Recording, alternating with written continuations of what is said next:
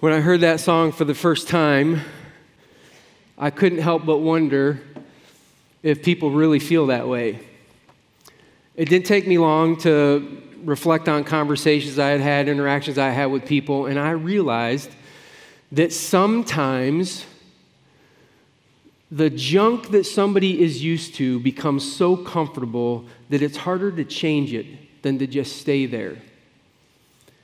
And so you just live in your agony until something comes along to move you past that. And it looks like something like that is happening with the nation of Israel. Last week, we started a series called I See You. And it's absolutely true.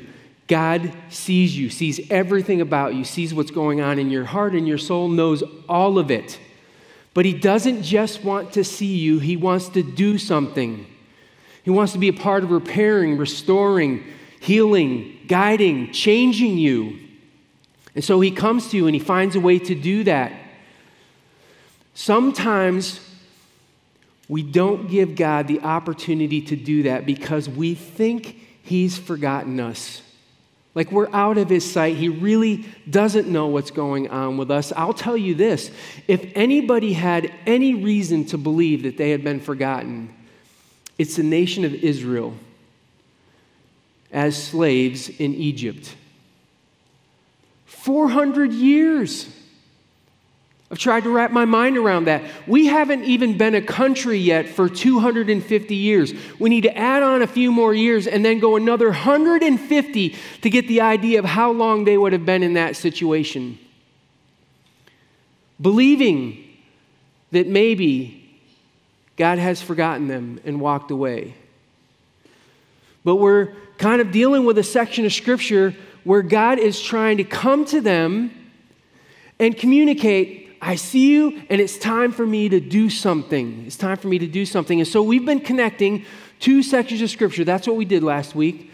We took Exodus chapter 1, which is about the 400 years that they were in slavery. We know, we're told 3 things that happened to them. They're horrible things, but they're detailed in Exodus chapter 1. And then we're linking it to something that goes on in Exodus chapter 4. God comes to Moses and says, I'm going to give you some signs. I'm going to give you some signs so that when people see these, 2 things will happen. 1, they'll believe you, but 2, they'll know that I see them and understand their misery. Which is what kind of made me curious. How did God, using those signs, actually accomplish that? So last week, we looked at one of the signs. One of the signs was they took some water out of the Nile River. Moses poured it on the ground. It became blood. And it was connected to one of the atrocities that had happened to Israel in Egypt. Their baby boys were taken and pitched like trash into the Nile River. So when that Nile water was poured on the ground, it was blood. This was blood water. God knew what was going on. So we're going to kind of continue this journey. We want to look at these other signs. And if this works, what should happen next is we should be able to look at the second sign. We're going kind of backwards in the story. We looked at the third sign. It was the easiest to understand. We're going to look at the second sign, and that should relate to the second atrocity in Exodus chapter 1 if this works out. Okay? I think it does, so that's what we're going to do, and hopefully I'll provide enough evidence for you. What's the second sign? If you recall, the first one was snake into staff, or staff into snake, hand turned to leprosy, then healed, and then water. So God tells Moses, put your hand in your cloak, take it out, and when he does, it's covered white with leprosy. That is a death sentence in their culture. You would be actually ostracized from your whole community, put out in the wilderness, and just wait until you died. No support, no help, you're in trouble. So then God says, put it back in your cloak, take it out, and he was healed.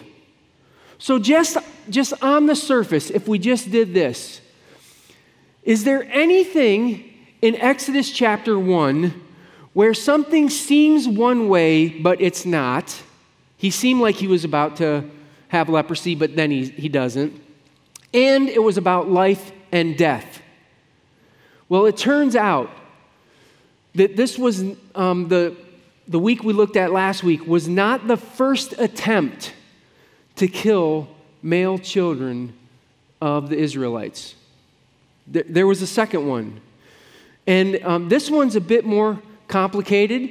There's a whole lot more to it. And I'm going to give you the easy ones to think about. Because we don't have enough time to do them all. The underlying truth that's going to come out here is going to be so important that if we don't spend time on that, I'm not sure what we would be doing with this text. But there's something important here that I want you to see, and so we're going to do that. So we have the first sign where, okay, it seems like something's happened, it's life and death. Where does that come about? Well, in Exodus chapter 1, we're told about the second situation that happens with Israel that's this horrible thing that's happening to them while they're slaves. It starts in verse 15, but let me give you the details in verse 16. The he here is Pharaoh. No, that's later. Pharaoh says, when you are helping the Hebrew women during childbirth on the delivery stool, if you see that a baby is a boy, kill him. But if it's a girl, let her live. So this was happening to Israel as slaves. What was happening is that somebody would show up to your house to help you deliver that baby, and they were instructed to somehow find a way to snuff the life out of that child and to convince you that what you had instead was a stillborn. This had to be done secretly, because who in the world would call somebody for help if you knew they would show up with the intent of killing your child? So this is very sly. And God is addressing this for a reason, because he's about to spend most of this text talking about two women who were midwives who are named in the text. And it's worth noting that both of these women decide not to cooperate with Pharaoh. They don't go along with this. And you may ask yourself, well, why are they in the text? Is it true that maybe all of them didn't go along with it? Well, no. It's likely in the text to help you understand why Pharaoh moves to phase 3 later. Like, I'm going to kill them all. You can any Egyptian can grab a baby and throw them in the water. Anybody can do that. That happens after he tried to get a select group to do his dirty work. And some of them said no. I also suspect this is how the Israelites found out that this was going on, because for a while they would have been fooled. Somebody would have come, delivered a baby, found a way to suffocate it, and then looked at the mom and said, your baby is stillborn. Your baby has died. And then you would be heartbroken and they would go away, mission accomplished. Now this is kind of horrible stuff. So far we have two similarities. You would tell the person that the baby was dead when it actually wasn't initially. So it seemed one way when it wasn't. And it was about life and death. There were people who were killing these babies. I don't think God would be addressing this the way he does unless people were doing this. By the way, there's only 2 midwives mentioned. Every historian, every biblical scholar that I looked at said the size of Israel would have required far more than 2 midwives for them to take care of a group of people that large with no contraception. They were having a lot of babies, and so there would have been a lot of activity. So there were people who were involved in this that had no problem following Pharaoh's instructions. They were snuffing out the life of babies, convincing moms that their babies were stillborn. It's terrible, right? Now the question is there any other kind of connections that we can make? Is there anything that would tell us that that sign of leprosy on their hands is somehow still connected to this stillborn thing? We have two lightly. I'm going to give you two more. In Numbers chapter 12, there's a section of Scripture where, once again, there's a sudden happening of leprosy. If you'll recall, Miriam is trying to overthrow Moses. She wants to lead the children of Israel, and she tries a coup. God calls a meeting, and when he leaves that meeting, this is what happens. This is verse 10. When the cloud lifted from above the tent, Miriam's skin was leprous. It became white as snow. She's in trouble. Moses knows this, but Moses has seen this before. He's seen it suddenly show up, and he knows it can suddenly go away. So he starts praying, but his prayer is a little odd. Look at what he adds in verse 12. Do not let her be like a stillborn infant coming from his mother's womb with its flesh half eaten away. See, in their culture, they associated the look, the visuals of a past baby with somebody who's got an ashen skin of leprosy. So this was already in their culture, and it was something that he referred to here, like everybody would understand what was going on. So when he makes that connection to leprosy and a stillborn baby, they would have, when they had stillborn babies and they're seeing leprosy on the hand, they would have made the connection too. Remember, they needed pictures to operate on. They didn't have any ability to read and write. They were slaves. So this picture would have made some sense to them because it's already in their culture. The fourth link that I would probably draw here is that clearly there's deception going on. In the case of God, he makes Moses think he has leprosy and then it goes away, and that's for illustrative purposes. But the deception going on with the children of Israel at this point is resulting in all kinds of babies dying, just being killed as they're delivered. God knows all of this. He's concerned about all of this. And Israel would have had to known about this by now too. Like if he's going to show them a sign that says he understands their misery, then they would have had to understand that this had been going on. And I suspect they did because those two midwives narked the Pharaoh out. And so then Pharaoh had to go and say, if you're an Egyptian of any kind, you can grab a baby, throw him in the water, nobody cares, go for it. But they knew. They knew that they had been lied to. And have you ever been in that place before where somebody lied to you and you believed them? The guilt that you feel from that, like the embarrassment and shame that comes. That happened to me recently. I got scammed recently, and I should have known it was happening. Like it had all the hallmarks of it. And I still sent the dude some money. And I was like, after it was over, I was like, oh my word, am I 75? If you're 75, don't take that personally, right? Like, how did that happen? You know, I was embarrassed by it, horrified, like what a fool you've been. And so now you've got insult on injury. And that's what's happening here. These people have been wounded. These people were lied to, straight up lied to. Your baby is not alive when in fact it was.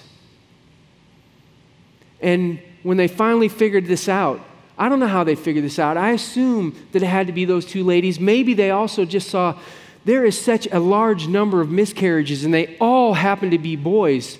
How can they all be boys? This is kind of odd that we've got a stillborn problem with just boys. I don't know how it happened, but it's not surprising to me that a lie was told because the scriptures tell us that Satan is the father of lies, and it's not surprising that his fingerprints would be all over this. He's a professional at this sort of thing.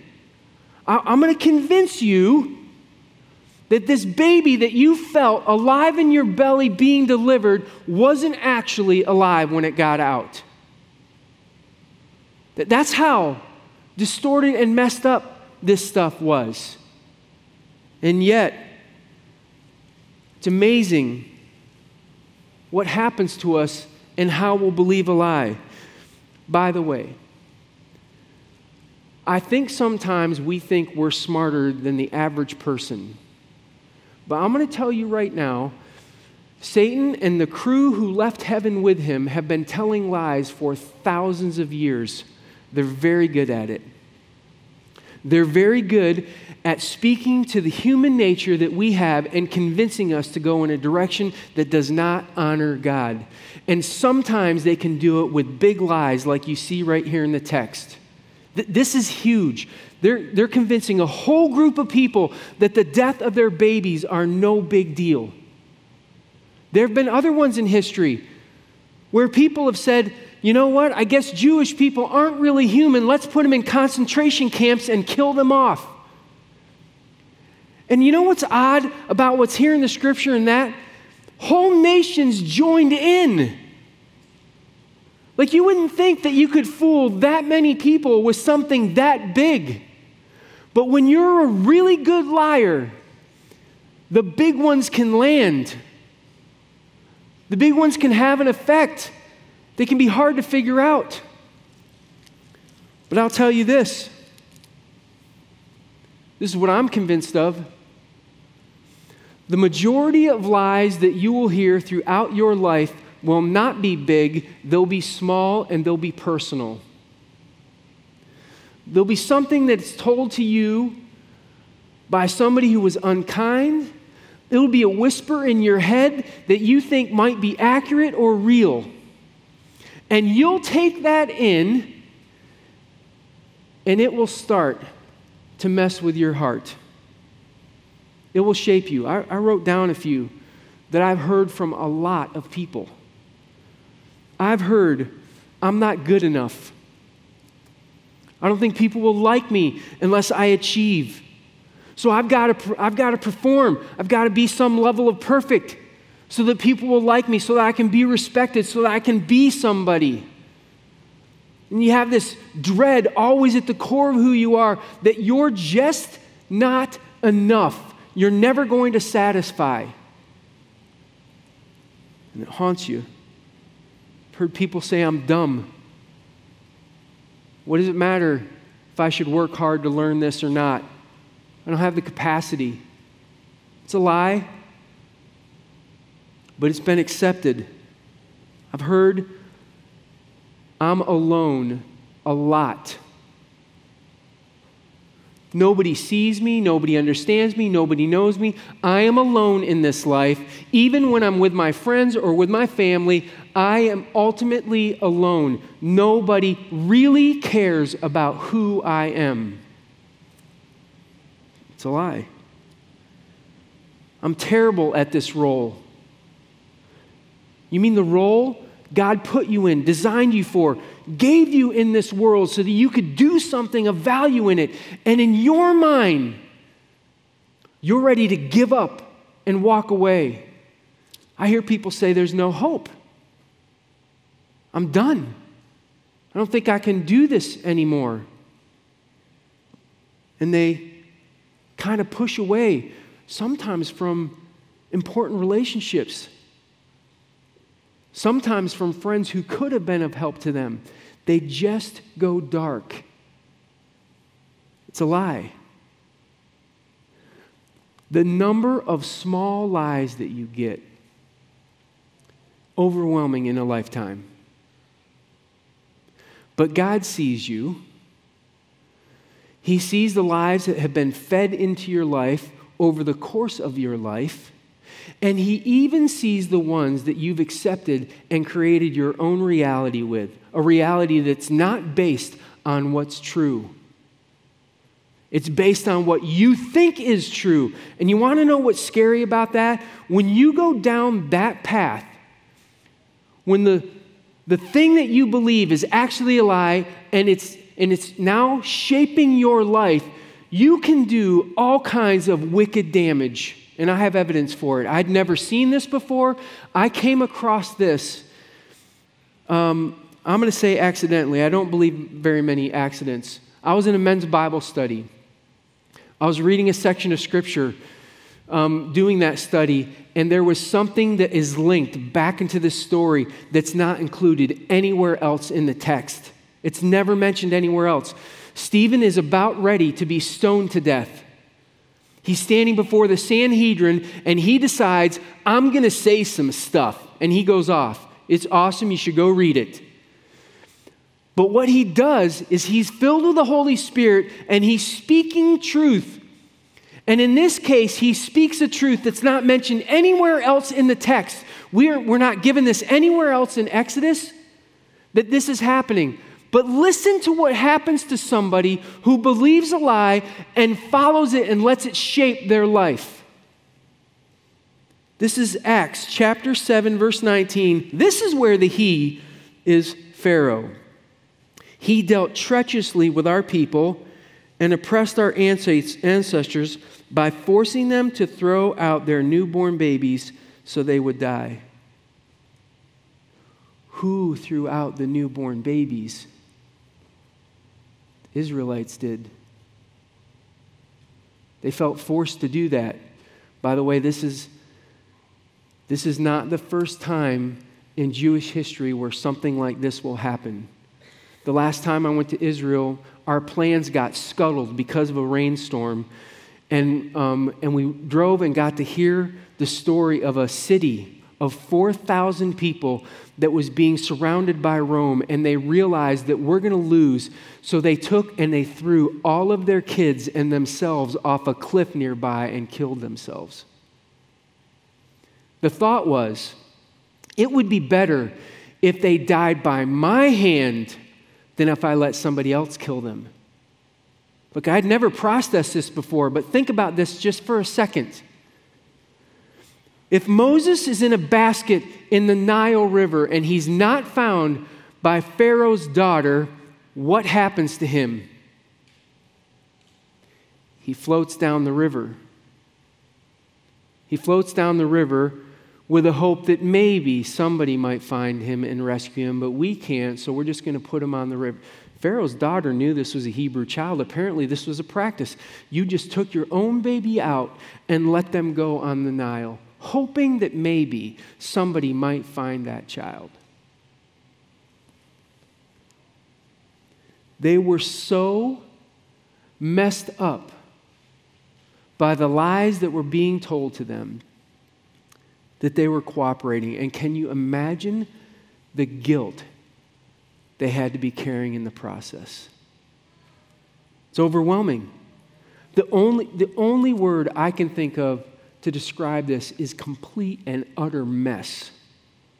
What an utter mess you would have internally to have cooperated in the killing of your own child because you felt forced. But God sees all of this. He sees what's going on, and it's not enough that he sees, he wants to act. And he has a lot of choices. He could redeem, he could restore, he could heal, he could forgive, or he could act with justice. Like he could bring justice to this thing.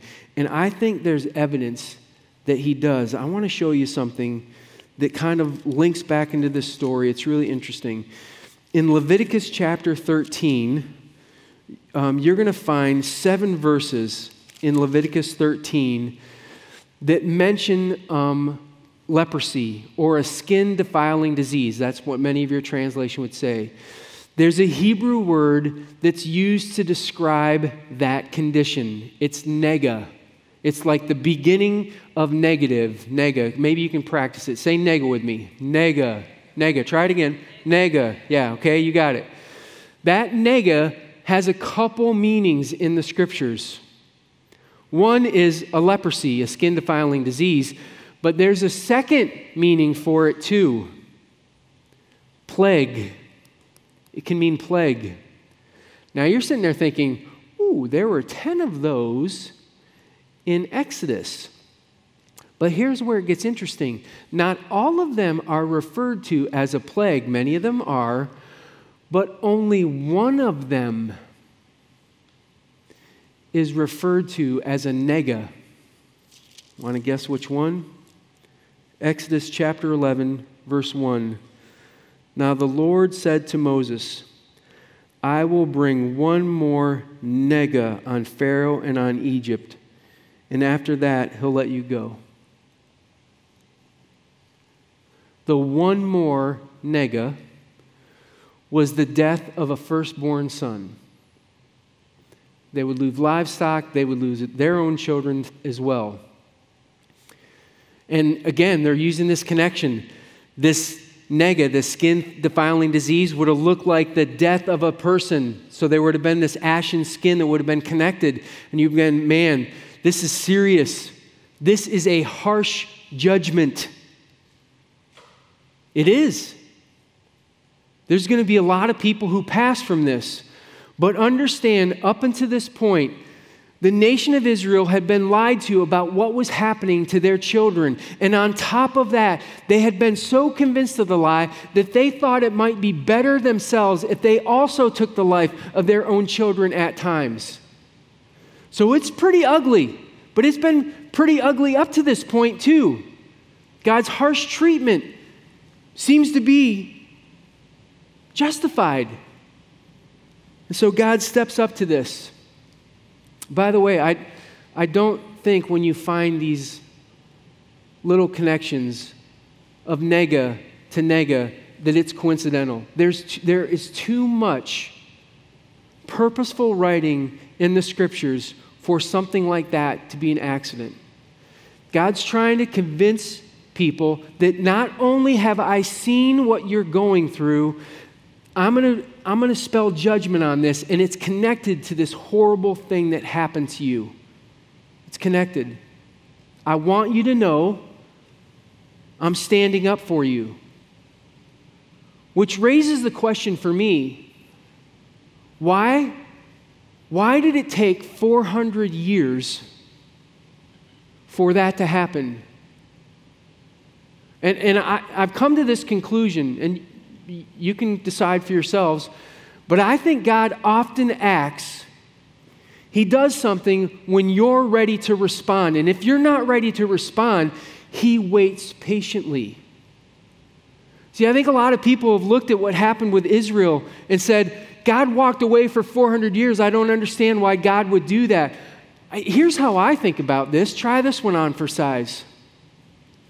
A famine happens. Jacob takes his family down to where his son Joseph can provide food and protection for them. And living under Joseph's protection is like a wave of blessing after blessing, and it's easy and it's good. And when the famine stops, not once does it cross their mind that maybe they should go back to the land that God wanted them to be in. Maybe they should go back to trusting Him for their rainfall and their crops. Maybe they should go back and trust. Instead, they stay where it's easy. And after a period of time, they start associating the gods of Egypt with their ease, with the land of Egypt, with how plentiful and rich they've become. And then it turns on them. But I find it interesting that there is not a single Israelite voice in that nation who stands up and says, I think we should turn our hearts back to God. I think they'd lost sight of Him for that long, for 400 years. Wasn't even on their mind. The gods of Egypt were. The gods of Egypt, they would have a hard time unloading even after they left Egypt. These guys were so comfortable in their misery that they never even considered the God of their fathers as a rescue plan.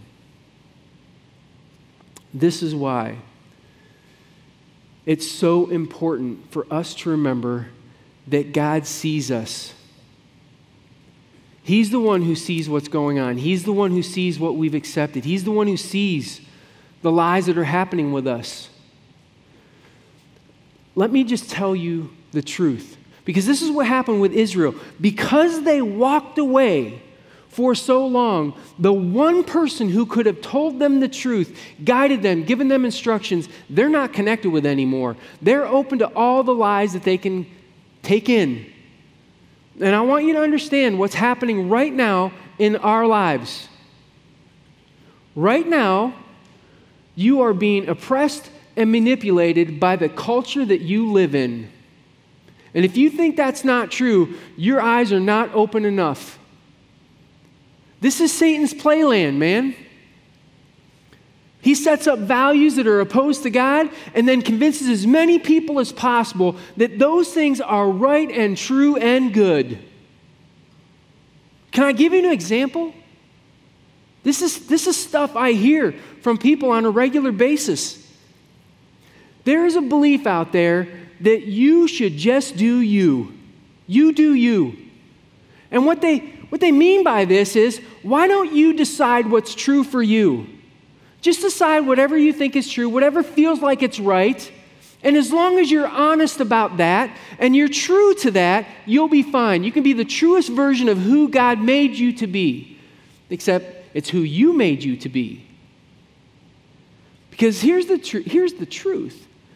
God made you on purpose for a purpose, and it wasn't so that you could follow your own truth. It was so that you could follow His. And yet, we have a whole bunch of people who actively believe that as long as I determine what's true and follow that, I'll be fine. I'll be in a good place. You'll actually be a hero of this culture. And what you don't realize when you do that is that you've just walked away from the protection that God offers you. See, what God wanted when He sent His Son Jesus was to find a way to have a relationship with you. A relationship that was like real, where He speaks into your life, where He gives you value, where He says, hey, don't do that, where He says, hey, I want to encourage you to do this. Why don't you step into this thing that I made you to do? And there's a genuine kind of connection with the Holy Spirit in your life that gives you meaning and purpose that you live with. You can walk away from all of that if you believe that I'm just going to do me, and you open yourself up to all those lies. All those lies. You're not enough. You're dumb. There's no hope. You're not beautiful. On and on. And eventually what happens is it starts to shape how you live. Can I tell you right now, there are people in our community who cut themselves and starve themselves because of lies that they have believed over the course of their life. These are not from God into your life. This is God's enemies celebrating that you're willing to accept whatever garbage gets dished out in your life. And you get skewed. The purpose of being connected with Jesus is that you can be in communion with somebody who deeply sees into the soul that you have and who can give you guidance and instruction. And when you walk away from that, you're in trouble. That's exactly what happened to Israel. They walked away from God and then spent time in their misery and became so much more comfortable with it that they didn't see how they could be happy. Did you hear how that song at the top started? It said, I know it's been a couple years since we've talked. I'm telling you right now, that is the formula for you finding yourself in a place where you'll believe all kinds of lies. You put yourself away from God for a period of time like that, and the lies of this culture will come at you like waves. And eventually you'll believe that you know you better than God knows you. And what you need is to reconnect with a God who not only sees you, but wants to do something about the lies that you have taken into the core of who you are, the lies that are shaping how you live. But you get to make a choice. Israel had to decide, would they believe? Would they accept that God could see their misery and understand their situation or not? And when they realized that, they worshiped. I'm just going to ask you, do you need to adjust course at all towards Christ? To put yourself in a place where you can hear the truth instead of the lies that are like just overflowing into your life? That's a choice you could make. And I hope you will. I want to pray for you as you process that.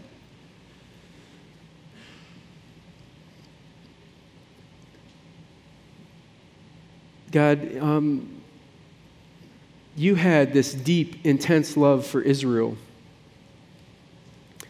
The scripture said that you felt that they were your firstborn. I mean, when you understand that Jesus was your firstborn, that is saying something, how much love you must have had for them. That's how you feel about us. You have that same kind of love because Jesus came and sacrificed so that we could have a connection with you, a connection to truth, to hear when we've accepted something that's off base, that's harming us, that's kind of directing our life down a path that leads away from you. You're available, God. You want to be a part of the journey that rescues us, that speaks the truth into our lives, that tells us how much value that we have, that tells us there is hope, that tells us we cannot give up. God, you have that desire. But what's true is that we get to make a choice. We can choose you and open ourselves up to that kind of relationship, or we can hold you at bay. And God, there are people with their arms up resisting you right now this morning. I ask that you would speak to their heart. Convince them if they would just put the barriers down, that you would do what only you can do. That's heal. That's tell the truth. Let's bring them back to who they were always meant to be.